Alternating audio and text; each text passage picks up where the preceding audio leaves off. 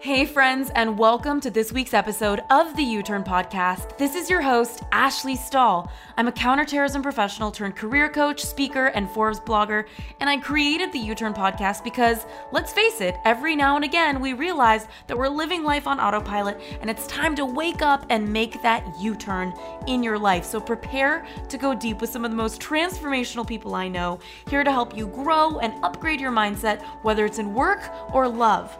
In the meantime, we've opened up access to 3 free e-courses on uturnpodcast.com. So head on over there if you want to land a new job you love, find your purpose, or launch your dream business. All of these courses are totally free.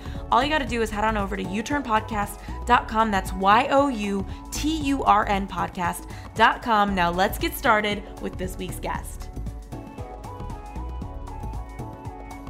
If your hard skills are not 100% there, your soft skills can complement the training process. So if, for example, if you're interviewing for a job and you have 8 out of 10 of the hard skills, but you come in with a really good work ethic and integrity and, fantastic communication, the employer will be much more likely to be like, oh, we can train this person, because every employer will look at what's trainable and what's not trainable.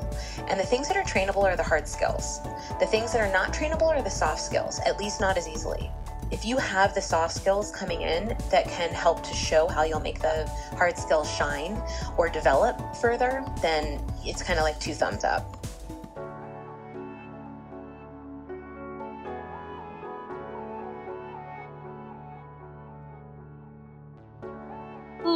U-Turners, it's Ash Stahl here as usual. We've got another week on the podcast in the work category with Sarah Sutton, who is the CEO and founder of FlexJobs. I was just telling her I saw that she's known as the queen of remote work, and she mentioned that she doesn't call herself that, which is really helpful to know. And, she has more than 20 years of experience in the online job market industry. As myself, being a career coach, having worked in this space for a decade, it feels really comforting to talk to someone else who probably has so much information to offer. She's also the founder of Remote.co, which is a one-stop resource for remote teams and companies. She has so many different accolades. She was named a Young Global Leader within the World Economic Forum for her work in technology and the employment field. And she's just committed to providing education and awareness around this topic. And she also is a mother, which I think is really fun to ask you a lot about, Sarah. So we're going to talk about the future of the workforce. I've got so many questions about where the job market is going, what to expect in the future, how to stay relevant. Sarah, thank you so much for making the time to connect. My pleasure, Ashley. Thank you so much for having me. Yeah. And I want to hear a little bit about your story and what led you to be interested in this, because I never thought that I would be talking about job hunting or the workforce at all. And I'm curious if this was a fascination for you. And I saw that you dropped out of Berkeley in your junior year. So you've been going through so much with your career, and I just want to hear a little bit about what got you here. Sure. I think that as an entrepreneur, I'm an unexpected entrepreneur, I guess I would say. When I was in college, I was doing something completely different, majoring in international relations, and had a very organized, geeky Excel spreadsheet with what I was going to do every semester for the rest of my college career, and probably beyond. And then the internet came up, and I was...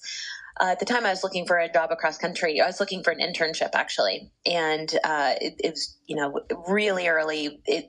There were no job sites then, actually. Yeah. So it wasn't an option. And it kind of came up in terms of somebody brought up the concept of an entrepreneur. And a friend and I were like, what would we do, And it kind of... my first company is born out of that entrepreneurial concept of being able to create something where you see a pain point. And so for me, I'm very much... I lead by passion and wanting to solve problems. And for me, helping people find jobs that better fit their lives is a problem that I faced both back in college, but also fast forward to when I was pregnant with my first child and looking at the landscape of opportunities that would allow me to both stay in my career and be productive and challenge myself while also being a parent, of which I very much wanted to be an involved parent and hands-on. So both of those were started at times that were maybe a little unexpected. One was dropping out of college, and the other was right when I was starting a family, which neither I firmly recommend to anybody, but it played out really well. And if I add one last element, I've reflected a little bit. I'm a big fan of Simon Sinek and the kind of start with why concept. And for me, I realized that very early on in my life, I had two parents, my mom was a stay-at-home mom and my dad was worked, but he also worked in the film industry. And so he traveled a ton. He was not around. So while he was providing economic and financial responsibility and support for the family, he was not there from a day-to-day, or in many other kind of like the day-to-day child rearing. It just was not his thing, and he wasn't there for it. So when I got to my career, I really started to realize that I kind of wanted both. I wanted to be a really good parent, and I really also wanted to be a financially stable provider for my family. So it's kind of been interesting how it merged. I didn't realize that until more in the last few years, but it's something that I think it is why I found myself starting two different job sites, essentially, or job services. Mm-hmm. And I know that, juggling, you were saying you don't necessarily recommend dropping out of school or talk to me about what you think has been a hindrance. And even though you might be grateful for it, if you could do something differently or you were starting over, you would take note. What would be some differences that you would have taken into your career with you? I think some of the lessons that I've learned throughout my career are, I don't know if it's totally through my career. I've really taken a lot of zigzags in my path. Mm-hmm. So I dropped out of college and started, it was called Job Direct, the first online entry-level job service. We then, so I really just dove in because it felt right. It was like a window of opportunity, not just in the market, but also for myself, that felt really right. Mm-hmm. And we sold that to a public company, to Korn Ferry International, in 2001. And then I went on to learn from different people. So I think for me, I've always wanted to work and to be around people who are smarter than me and who I can learn from. And that's still true today, absolutely. And it's something that I would continue to hold on to, maybe even more so when I was younger. Mm-hmm. Or if I was giving advice to my younger self. The other thing I learned from my first company that I very much had to go through to learn to realize how valuable it was, is just your gut instinct. Yes. So at the time we dropped out of college and, I didn't have a degree, didn't have an MBA, which at that time, starting a company, it was really expected that you did. Entrepreneurship was not like it is now, where it's very known that you can, start companies quite easily. But back then, it was an MBA was required, and I found myself often saying that I think your gut instinct is far more important than an MBA, and that we tend to push it down. And really, I would encourage us to rise it up, to mm-hmm. listen to that gut instinct. And it's not just career decisions. It's also, how you're executing projects. It's also it can be applied in a lot of different creative ways in your life. Yeah. And, not just career, but your personal decisions. Mm-hmm. I know that you're a single mom now, and I would love to hear not just some of the challenges, but some of the solutions that you're finding, because I'm watching some of my friends now just go through having babies, and I'm seeing how much it is all consuming on their body, on their spirit, on their mind, and how mom brain is a real thing. They get a little groggy. And in fact, I have a client just the other day who she works from 8 a.m. to 7 p.m. and her company told her she has to be on email after work, but she needs to feed her baby and put it to bed. So what are some challenges that you're seeing in the workforce as it relates to moms and just our career in general as women? Yeah, I mean, I honestly at the event last week, and I was talking a little bit about how I was fortunate in so many ways that my parents raised me to not see limits as, certainly not gender biased. And it wasn't until I was pregnant with my first child that I actually, for the first time, really saw a wall. I had been laid off when I was 7 months pregnant. It was the only job I had been in that my ethics didn't align with the funders. Basically, he was the funder, the investor, essentially. And true to form, he laid me off when I was 7 months pregnant. And it was really difficult I both wanted to work and financially needed to work. And so I started interviewing in my third trimester. Wow. Really naive and also quite stubborn, but also I, you know what? I still have the same skills. Like, so it was just kind of this, I was just going to go out and do it. And I had multiple people say like, hey, basically looking at my pregnant belly and saying like, hey, apply again in 6 months, which just started to really hit me of how important it was. And Flex Jobs was largely born out of that. I mean, my own frustration in looking at the landscape, knowing that flexibility and remote work and all of these different technologies that we have available in the workplace and that we already utilize just to varying degrees could be used to also support and help the employee or the worker, but really it wasn't being. And so I wanted to create an easier way for people to find those opportunities that would better fit their lives. And flexibility can mean different things for different people. For, I looked at part-time work, really nice high level professional part-time on-site job would have worked for me, honestly. But I also looked at remote. I looked at consulting and freelance and a variety of things, but it was really difficult to find those opportunities. So that's why I created Flex Jobs. So as a mom, when I was building Flex Jobs and, having my first child and then my second 20 months later, it was very real. And the kind of the societal and professional empathy that goes towards what that means for a woman is just not there very readily. And so going through it myself, I started to realize how broken our system is. And I know I am not the first woman. There are many women before me, professional women, who have realized this, but how important it is that we try to fix it. And one of the areas of a solution I saw, and I was, building inherent in my company, was flexibility through technology. And particularly as it relates to remote and working from home. You referenced your colleague who was being asked to be, working by email after hours. I don't know if they framed it that way, but that's working remotely. Yeah.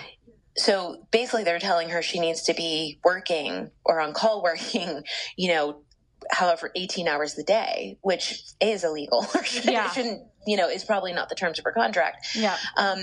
But that we all professional kind of collared jobs integrate remote work to some degree already, is kind of my belief, whether it's 3% of our time, 10%, 20% or more, but we all work mobily. Nobody does all of their job at their desk in their office anymore. And so we're already doing it, and it's time to kind of call it what it is, and start to enable workers to use it for their benefit as well, meaning to reduce the conflict in between work and life. Just quite simply, socioeconomically, we've changed so much, and that most families nowadays, the large majority are dual working income parents or single parents. We don't have the same luxury we did, 30, 40 years ago, if you'd call that a luxury, because there's a whole different conversation there about gender empowerment. So, but it's been really exciting to be able to create this environment that our team, and we have a lot of working parents on our team, as well as people who need or want flexibility for different reasons, but to really support them through that, and to see how beautifully and fluidly it can work and work well. Well, so tell me a little bit about, there's so many people listening right now that they really care about their career and they really want to grow it and nurture it. What are some things that people should be mindful of as it relates to the future of the workforce? Because I know you're surrounded by so many statistics and so much around the workforce. I would love your opinion on what's to come. Yeah, I mean, that's a very big area. Yeah. Go in a lot of directions. I'll touch first on kind of the remote workspace, particularly, I think is, as I've mentioned, growing rapidly. It's not acknowledged as such formally as much in organizations or by workers yet, but it is happening. And so being technologically comfortable, challenging yourself to pay attention to security as you relate to your remote environment as well. Even, I mean, that certainly carries over in your personal life also, but being comfortable with technology is going to be very important if you're not already there. And that doesn't mean adopting every tool out there, but it does in your field and in your career path, being familiar with what's used and working to fine tune that. There's so many, when it gets to a broader place of kind of skills of the workforce, a lot of them are the softer skills that we're seeing. I mean, certainly there's some industries that are really heavily growing, tech and medical and health and some that are quite obvious, but really throughout all segments of the career fields, in order to be successful, more and more reports are coming out with its communications, its problem solving, its creativity. It's a lot of these soft skills that kind of, unfortunately, in our education systems aren't getting taught as readily. And so I think we as individuals need to just continue to develop those.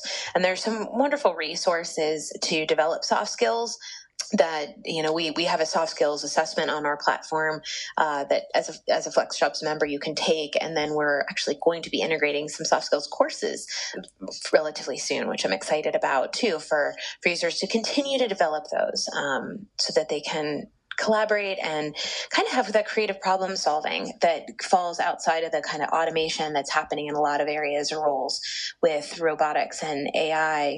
That those are kind of, those areas of technology are coming after the more straightforward roles in many cases, or what the companies or technology deems as straightforward, at least, and such as client services, for example, online chat, automated chat, those kinds of things. I personally still believe there's a huge benefit to the human interaction on those things, but by and large in the industry, there's a lot of change happening over the single task jobs, and kind of, so you want to focus on the things that can kind of carry over through different career paths. Beautiful. Okay. And for anybody listening, when you're mentioning soft skills and the value of that, what are some soft skills that you think are particularly valuable that people maybe are lacking in the workforce today or still just need to work on? And what do you think are some jobs that you just kind of see disappearing? Interesting. So the soft skills, or the skills in general that I personally find the most compelling, are proactive communication, being a really good communicator, but that means not being a passive communicator. As more and more technology comes into play, such as remote, you have to speak up. People can't necessarily look over and see how you're doing, or see your face that you're really frustrated, or see that you're stomping through the office, for example. So being proactive in your communication and kind of trying to shed a little bit of the people pleasing, and instead trying to listen a little bit more to what you need to do and to vocalize, but in a collaborative, and I guess as communication also relates to negotiation, being a good communicator can also help to be a good negotiator. Although I think negotiating skills are another area that are really strong. Being intellectually curious is a skill that will serve, I believe, us all in many different ways, but it helps lead you to not only growth in your role, but also a diversification of knowledge. And it can translate into the passion for the job, because it really can show that you have a genuine interest. And that can start everywhere, in the job search process, from when you are writing the cover letter through to, the interviewing, and certainly carrying over into your job and career. Another soft skill that I think is, in many cases, extra valuable nowadays is a strong work ethic. Knowing that it takes, a lot of things take work and they take time. It doesn't mean that work necessarily yields output, because oftentimes you can, certain things can come your way, or you're naturally a little stronger at certain things that can be easier for you than for others at times. But having a strong work ethic carries over to managers, potential employers, in all areas of your life, that I think is just really important. And then I'll toss out two more. One is empathy, being, just having heart. A lot of the skills that are listed as future work skills are ones that tend to be more caring, like paying attention and being able to translate how somebody else is feeling and understanding what that is. Not only will that help you in different roles, such as, if you're doing user experience design, or product design, or design work in general, or marketing or advertising, but being able to empathize with others is also a really powerful professional skill in I would say all roles. And then the last one is integrity. If I had to toss one big one for me, my team knows that integrity and proactive communication are probably my two main go-tos, but integrity is just so important. At least it is for me and my belief system. Yeah, beautiful. And I know that, ultimately we need to go to bed with ourselves at night and feel good about how we're showing up in the world. And the integrity piece, I know that it can be so haunting if you're not in integrity. And there's so many layers to integrity, right? It's like integrity in your job and it's integrity with yourself. Like you mentioned, those investors you didn't feel alignment with. So I know that a lot of people walk into a job and they have a belief that they don't have enough experience or that they're lacking something. But when I heard your soft skills, they sounded like they were just so relevant, really, no matter what. And so I'm curious, like, are there some harder skill sets that you think are going to continue to be very valuable, or jobs? I mean, absolutely. But I think that those are more job specific, at least from my personal perspective. I mean, if you're looking at a data entry job versus a marketing job, the answer for those are so different. So I think that, again, having familiarity and expertise in your field is really important. And those are hard skills that you want to fine tune. If you're in the medical field, that's a whole different ballgame, right? Like each field has each role has their kind of list of hard skills that are non-negotiable. Mm-hmm. And you have to pay attention to those. But I think the soft skills, what they end up doing is they differentiate you in the workplace. They differentiate you during the application process because if you work hard to have the hard skills, not only you layer on the soft skills, then it's not like 1 + 1 = 2. It's a little bit more like 1 + 1 = 10. Yeah. And what I also would say is that if your hard skills are not 100% there, your soft skills can complement the training process. So if, for example, if you're interviewing for a job and you have 8 out of 10 of the hard skills, but you come in with a really good work ethic and integrity and fantastic communication, the employer will be much more likely to be like, oh, we can train this person, because every employer will look at what's trainable and what's not trainable. And the things that are trainable are the hard skills. The things that are not trainable are the soft skills, at least not as easily. Mm-hmm. They're technically trainable, but it usually falls for most employers. A lot of them don't have well-developed programs to address soft skill development, particularly small or medium-sized businesses, and not in all cases, but if you have the soft skills coming in that can help to show how you'll make the hard skills shine or develop further, then it's kind of like 2 thumbs up. Yeah, definitely. And speaking of, remote work, and of course, I want to ask you about the gig economy, how more employees than ever are turning their jobs or their boss into a client, and becoming freelancers.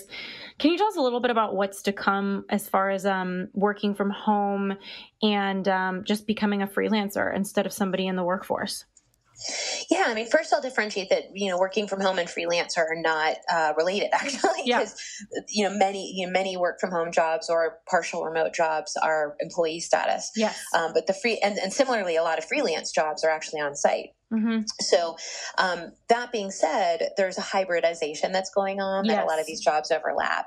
And so for remote work particularly, again, proactive communication is key, self-discipline, being able to really identify how you work and work well.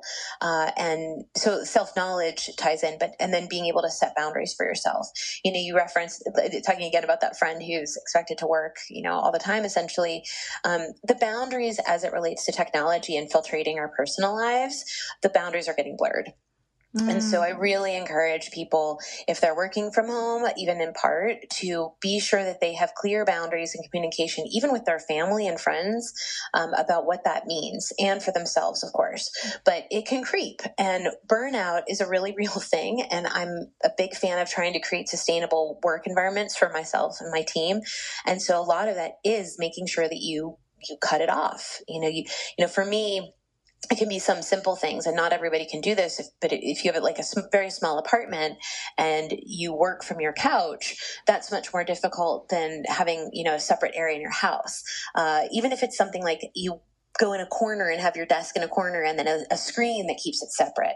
But even mentally separating it a bit to create those boundaries so that technology and working remotely don't creep into your life in a way that's unhealthy. Hey, you U-Turners, so sorry for the quick interruption, but I want to make sure you know that this episode has been brought to you by the Job Offer Academy, our e-course to help you land a new job you love. So if you're sick of applying for jobs and never hearing back, and you'd like to try a free version of our job hunting course, just head on over to uturnpodcast.com/job offer. That's YOUTURNpodcast.com/job offer. Now let's get back to this week's episode.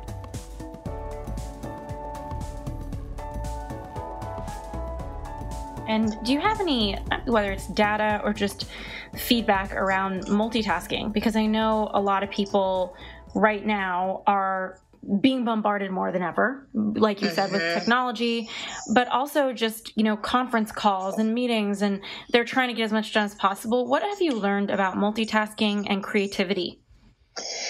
Yeah, it's incredible right now. It's so overwhelming. I think for so many people, well, I think it actually is for everyone if we stopped and paid attention. The level of stimulation coming at us now compared to 20, 30 years ago is astoundingly huge. Such an increase. And so I would say that people do it differently. I mean, I think there's some gender biases in this area too, that men are better at not multitasking. And women tend to err towards multitasking more. So some of it is just knowing your own bandwidth on that. But I would say that I don't have statistics. I would say that we're looking at a lot of interesting workplace trends with this, because on one hand we have a lot of offices that are going open office space or switching locations and kind of having these like very free environments where they're supposed to be considered flexible, but what it also ends up doing is kind of interrupting your stability. And at the open offices, I myself am not a fan of them at all, at least not from a noise standpoint. I find that those interruptions and additional layers of stimulation are just maddening.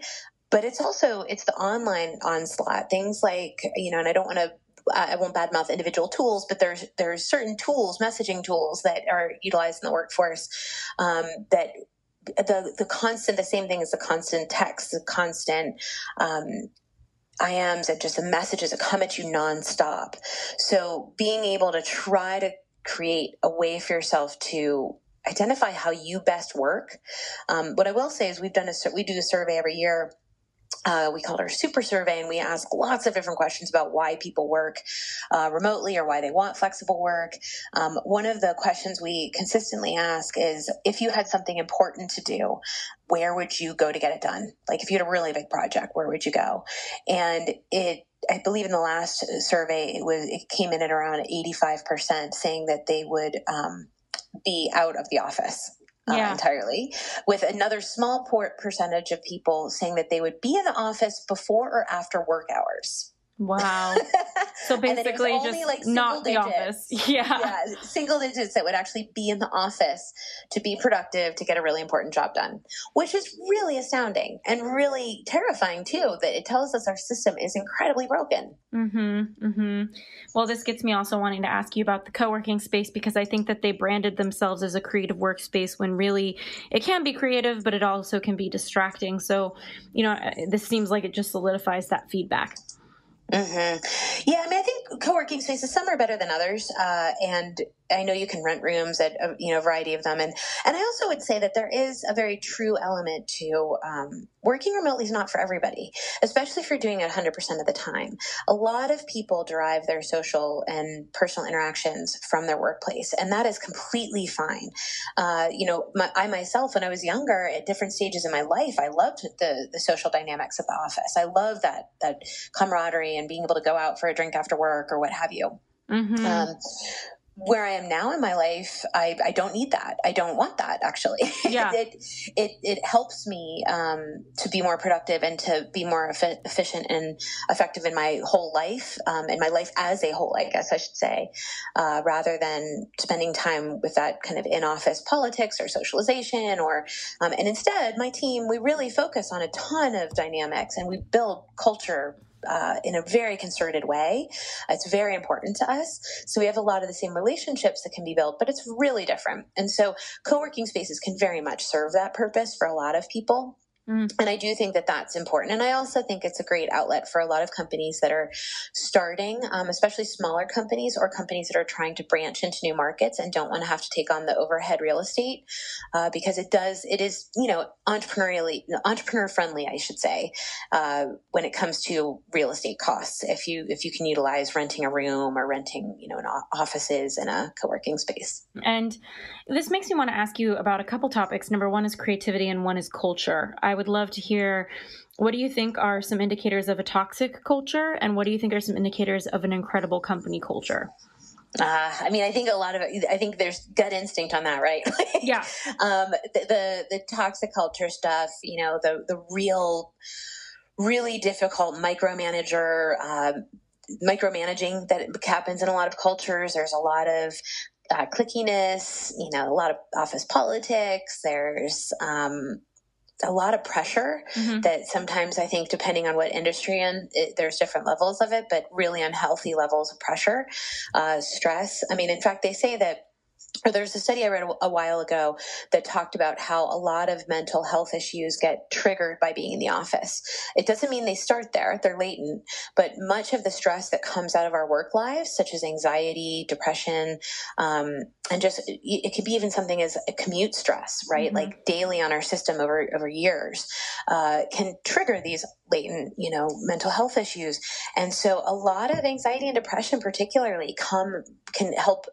Well, they start to show in the workplace. And so I think that if you're experiencing anything that is bringing you to those places where you're feeling really negative self-images, or, I think that if you're feeling low, like constantly low energy and really unmotivated and unengaged, those I'm not equating those with kind of more serious mental health issues, but those are signs that it's not a healthy work culture for you.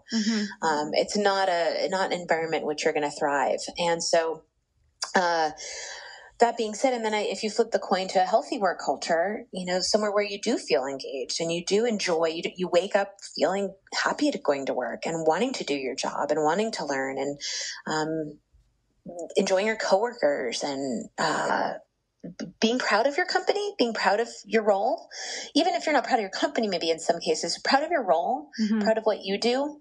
I often... I share this kind of anecdote a lot. It's not a personal one, but I was talking about jobs and how, there's a lot of contention around the concept of following your passion or finding a job that you love and these kinds of elements. And I think that in some ways that can be an ideal, but it's certainly not the norm for everyone. Yeah. And so I actually was on YouTube, like these videos of people who love their jobs, but they're in jobs like, flipping hamburgers, or the person who collects the carts at the grocery store, or, it could be something basically that you typically think is kind of like maybe a lower skilled, menial, boring, repetitive job.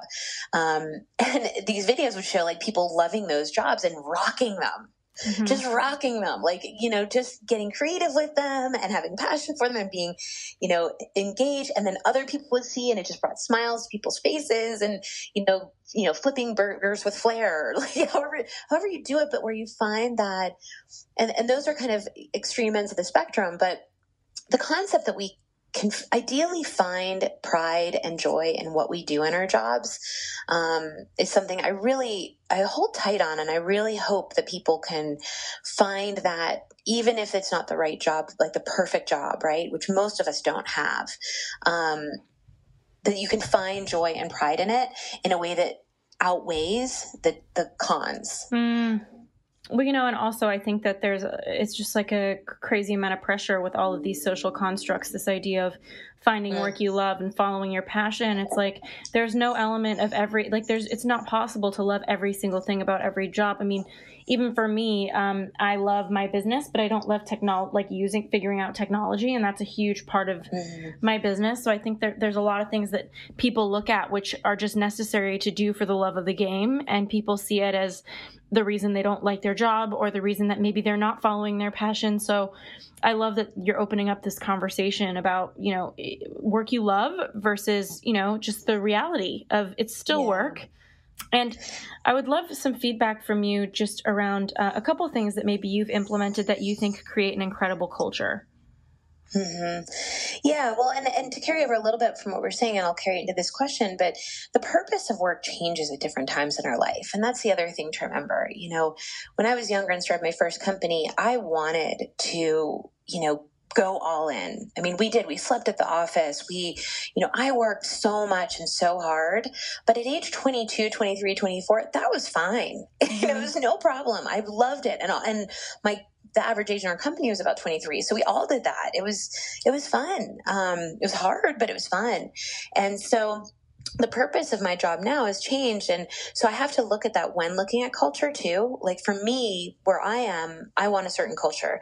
So the people, when we're hiring, or when we're working with other companies who are trying to figure this out, you want to look at what culture, you want to look at both what your company culture is to its core, but then also who the people are in the company and what they bring to that and what they want in that. Mm-hmm. And so there's two, it's multidimensional, I guess I would say. So, I think having a clear culture is important. For us, we don't take it for granted. From day one, I knew that, my first company was an on-site company and we had such a great culture, and I would have people years later say that that was the best job I ever had. And I held on to that as a huge professional compliment.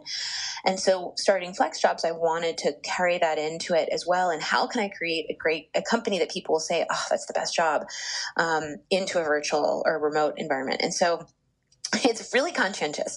It can be, I almost made a list, although I don't know if I actually wrote it down, but what do I like about being in an office and what do I not like? And so for me, it was coming up with the things in an office that I do want to embrace, and what are the pain points that I can kind of try to minimize.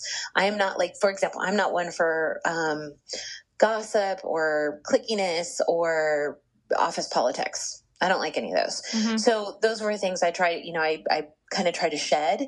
But what I do like are things like, small conversation. You can call it water cooler talk. I just call it, friendly conversation. Mm-hmm. Kind of like, sometimes it's happenstance. Sometimes it has to take a little more initiative when you're remote, but it doesn't always have to be quite so heavy. And so at the beginning of every team call, for example, or any call I have generally, I try to carve out some time in the beginning for hey, how are you? How was your weekend? What's going on? Or if you shared something about, the week prior about your son's baseball game, hey, how's your son's baseball game? How'd it go? Just having those interactions, and allowing myself kind of not to stay so structured, to remember that, I can bring up kind of random things, or, I was just working on this. What do you think about that? Just being kind of true to myself as I would be in an office. And other things can be fun things like, on Halloween, for example, which is coming up, but we ask everybody when they on-ramp a variety of questions, and it could be something like, what's your favorite restaurant, or what's your favorite kind of food, or what are your favorite treats? And so we ask the treats one, and then we try to pick the most common favorites, and we actually send out little care packages to our team members with Halloween candy, because one of the fun things of being in office is kind of grabbing candy from somebody else's desk, Yeah. And so we send those out with a little, fun note. And then we often do, we dress up from the waist up basically for Halloween, and have video calls on those days sometimes. And different teams do different things, but we've done all kinds of, we've done desktop yoga over the years. We've done trivia nights. We do brown bags regularly. And we just kind of come up with things, and it depends on our team members, right? And we had one team member who was a yoga instructor, and she kind of was like, hey, I'd love to do this. And we're like, let's do it. Mm-hmm.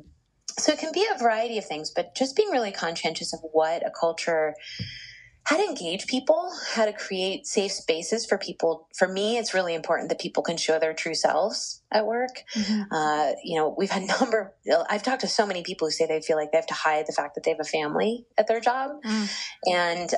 And for us, that is the opposite. We have a different platform we use that, we have a book club, and we have parent resources, and we have, I think one's called Run, Walk, Hike, like an outdoor one. So people can share information about their lives and pictures, and we can continue to get to know each other and support each other. And, on that note, I'm curious to hear from you where you think it makes sense not to share, because I know that there's still a limit in your personal life that you want to keep. There's a difference between personal and private, Mm-hmm. And I know that sometimes it becomes an overshare, or if somebody has something at home going on that maybe is too much for the workplace.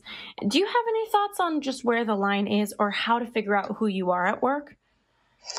Oh, that's a great question. And I'll rely a little bit on that gut instinct thing. It's hard. Different company cultures, kind of inspire different levels of sharing also. So I think it's wise, although I wish it weren't always the case, but to get a read of that, lay the land of how open is this culture. For example, in my company, we will have people share sensitive situations happening in their life, maybe not with everyone, but like with certain, because it's appropriate, because we have a very open culture. When I got divorced a few years ago, I chose to share that with my team and what I was going through. And it was a fairly, there were some extenuating circumstances around it that made it fairly traumatic, particularly in that first 6 months. And I chose to tell my team, is particularly the people directly reporting to me, because I realized that me showing vulnerability will help others show vulnerability if they want and need it. And quite honestly, I needed it. I also knew that if I hadn't, it was going to show up in different ways. The fact that I was in not my normal headspace, I guess I would say, and that it was going to hurt my job. And so people were either going to look at me as if I was not doing my job as well, or they're going to look at me as I'm doing my job as well as I can right now because I have this other thing happening. Yeah, exactly. And so for me, that was really appropriate. And it did very much, like, so clearly in modeling that behavior, it allowed others to model the behavior, not only, within our team, but to their reports as well. So it was very powerful. But if you're in an organization that is an organization where everyone else hides their family, you have to be strategic. You have to figure out what's right. If it rocks the boat too much or makes a lot of people uncomfortable, that can backfire on you professionally. So I would dip your toe in the water, maybe really pay attention to get to know certain people and those you trust, start sharing. But it is tricky, and it really does depend a bit from a, again, professional strategic position on the company. I hate to say it. I wish it weren't that way. It is. And it's just human. And I do think that you're ultimately there for your job. And sometimes I think there's a lot of research around false intimacy. And while you can feel intimacy with people, it reminds me a lot of college, where it's like your freshman year, you have these friends your first semester. And then by the last semester of college, you're like, who are those people that I was the best of friends with? So sometimes it's friendships out of convenience. Other times it's friendships out of connection. But it's in the workplace, it's like about making the most and connecting with people for your own human experience. But I also know that people do think about that, and they do judge, possibly your performance if you're faltering because they know you're going through a breakup or something like that. That reflects on your raises, that reflects on your job. And I always loved, I had a couple employees on my team in the past few years where no matter what I was going through, they were always highly professional and focused. And I always admired them for that. Yeah. I think it's really important. And I think that, my team knows that. And actually, one of the things I really share with a lot of other organizations is the value of looking at your team members as whole people, not just as workers, because that compartmentalization, while it can happen in some areas more easily than others, the simple fact is it's a farce. It's a false positive. It's not true. You can't actually separate those two in a way that truly delineates performance, because if somebody's really happy and thriving at home, they're so much more likely to be happy and thriving at work. And conversely, if something terrible is going on in their personal life, they're much more likely to carry that with them into work life. Yeah. And so you have to, as an employer, as a business, or as a manager of other team members, you have to balance them, right? It's like you always have to look at the short and long-term benefits of things. You always have to look at the personal and the personal and the business. As much as, for example, I would love to give a year off maternity for everyone who is going through pregnancy, because I truly think that would be incredible. As a business owner, I can't do that. So you have to try to kind of gauge where you come into that. But you are right that there are managers who will hold it against you if you bring up weakness. And so that's, again, kind of looking at the being strategic about the lay of the land in your particular organization, and probably playing it cautiously. I tend to recommend at work going in more cautiously and opening up versus kind of diving in the deep end of, hey, here's who I am and here's my whole entire life. Yeah. And then because you can't come back from that. Yeah. You can always add more, but you can't come back from it. Well, and one thing that I think there's a bit of an interesting standard is with alcohol. I know a lot of teams will go out and have drinks, but ultimately if you're the one that drinks too much, people remember that. And so I think with holiday parties, around the corner and things like that, it's just about being mindful that, yes, these are your friends and connections, but first they are your coworkers. Yes. So how do you honor the work environment without overflowing, into something uncomfortable? And a final question I have for you as we close out, Sarah, is just around the relevance of certain jobs. What jobs or career paths do you see as no longer being relevant as we continue into the future of the workforce with AI and the rise of more robotics? Yeah, I think that it's going to be really interesting. There's a variety of schools of thought on the timing of all of this. And so some context before I kind of go into an area that can trigger a lot of fear in people.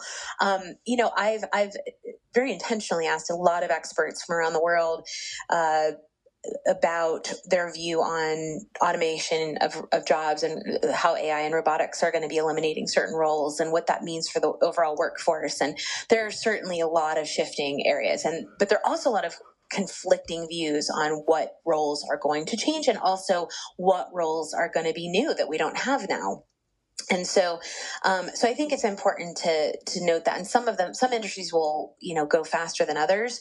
I think the drivers kind of areas is one that's super common to hear about, but it's also one that's very tangible. But even that is not going nearly as fast as was predicted 5 years ago. And in fact, in many cases, it's being pulled back a bit. So, but I would say, assistants, kind of like call receptionists, telemarketers, travel agents, cashiers, we see a lot of that in retail and such, bank tellers, all of those kinds of things we see. There's some funny ones that I've heard of, photography lab processors or which is already with digital photography almost, probably taken such a hit. There are a lot of different ones that are happening, but I hesitate to give, too dire of predictions on individual fields because the timing estimated with how quickly they'll go are really disparate. Yeah. I would say that there, in terms of career fields on the rise, the medical field in general, people care is something that's, very secure. And it's also a hugely growing field, especially with the baby boomers. I would say that, advice like that when it comes down to some elements of really customized advice, like financial advisors and things of that nature. There's so much that's happening. It's really tricky. I think we have to pay attention to the writing on the wall in certain roles. If you're in a role, I'll go back again to customer service, something like that, where you see a lot is happening that is automating, whether it's auto chat or, certainly the phone robots, which are getting quote unquote better, but are also, as most of us will attest, still abhorrently bad in many cases. And most of us would still rather talk to a human. So even with that being said, that if you're in that role, you can start to look at how can I manage these softwares? How could I translate some of what I know about the role into how does this work? And how could I end up transferring it into managing it? Because a lot of the robotics and AI areas, they're not going to eliminate the need for the services, but they're going to shift how humans interact. And they're going to shift a little bit more to managing and keeping the AI and robotics in line, essentially, or fixing them. And so it's kind of like looking a little bit more behind the scenes, maybe, of our jobs than we typically would. Like how the sausage is made kind of thing. Like if you're so used to using a platform, it's great that you can use the front end of it, but like, how does it actually work a little bit more? How did it get set up so I could use it? Asking those questions a little bit more so you can start to get familiar, because that's the kind of, especially in technology, where it's headed. Wonderful. Sarah, this has been so helpful. How can people use FlexJobs, find you, all of the things? FlexJobs, flexjobs.com. And please check it out. It's actually National Flex Day, and today, which is fantastic. And so FlexJobs is a low-cost subscription service. So I'd be happy to share the promo code SAVE30 if you'd like to give it a shot. It's very low cost, ranging from $49.95 for a year all the way down to $14.95 for a month. And then plus the discount of SAVE30 will get you 30% off. And we really hand screen every single job and company on our site. So we make sure everything is legitimate, professional, offers some kind of flexibility, and is a really friendly experience overall. So great. I am sure that there's about 30,000 people going to FlexJobs by the end of this thing. So thank you so much. I appreciate your time. Absolutely. It's my pleasure.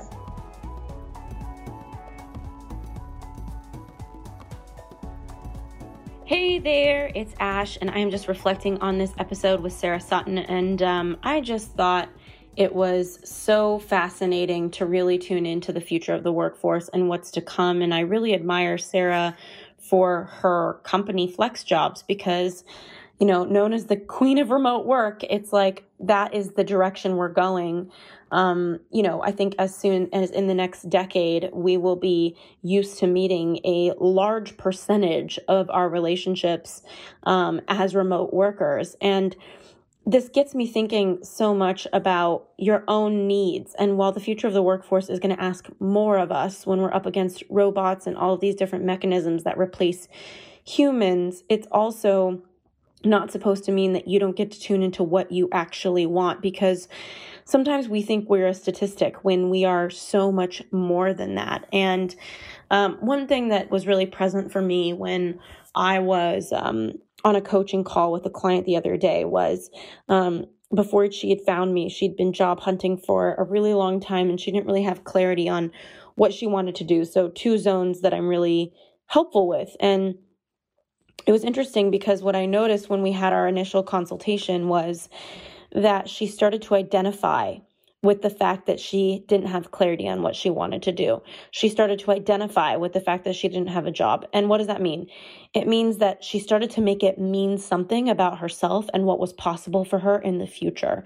And I found it so interesting to really notice this piece of her, because to me, that's what personal development is. It's realizing that you have seasons, you have waves, and the work, the personal development, is not to identify with any of them. Even if you're in a long season that you do like or you don't like, you are more than your season. Your life, your being, what's possible for you, it can change in a moment. We are all made of the same stuff. Elon Musk and all of these different innovators, they have the same science going on in their bodies as ours. And yes, maybe they have some gift here or there, but you have some gift here or there. And I firmly believe every single person has come up with $1 million idea in their life.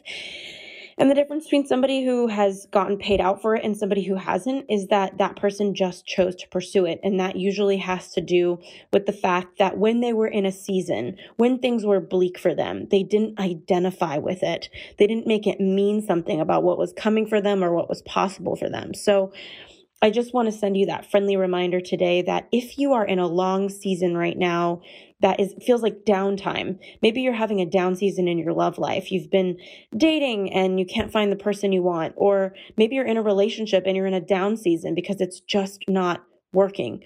Or maybe you're in an up season and things are great. And I find that when things are great, our fear of loss usually will kick in of, I hope I get to keep this. The work is in detaching from your season, detaching from the wave, and not making it mean anything about you. So that's just the message that came up for me today when we talk about the future, and all of the things that are coming. I think so many people get daunted, intimidated. And I just certainly thought about this client who now has a job offer and so much clarity on what she wants to do. And it's just so interesting to have seen when she came in, she thought the work was for me to help her get job offers, which it was, to help her get clarity. But what it really was to help undo all of the beliefs she's bought into about herself because she's been in a season and she attached to it. So how can you stop relating to the season you're in and start being in the greatness that you are?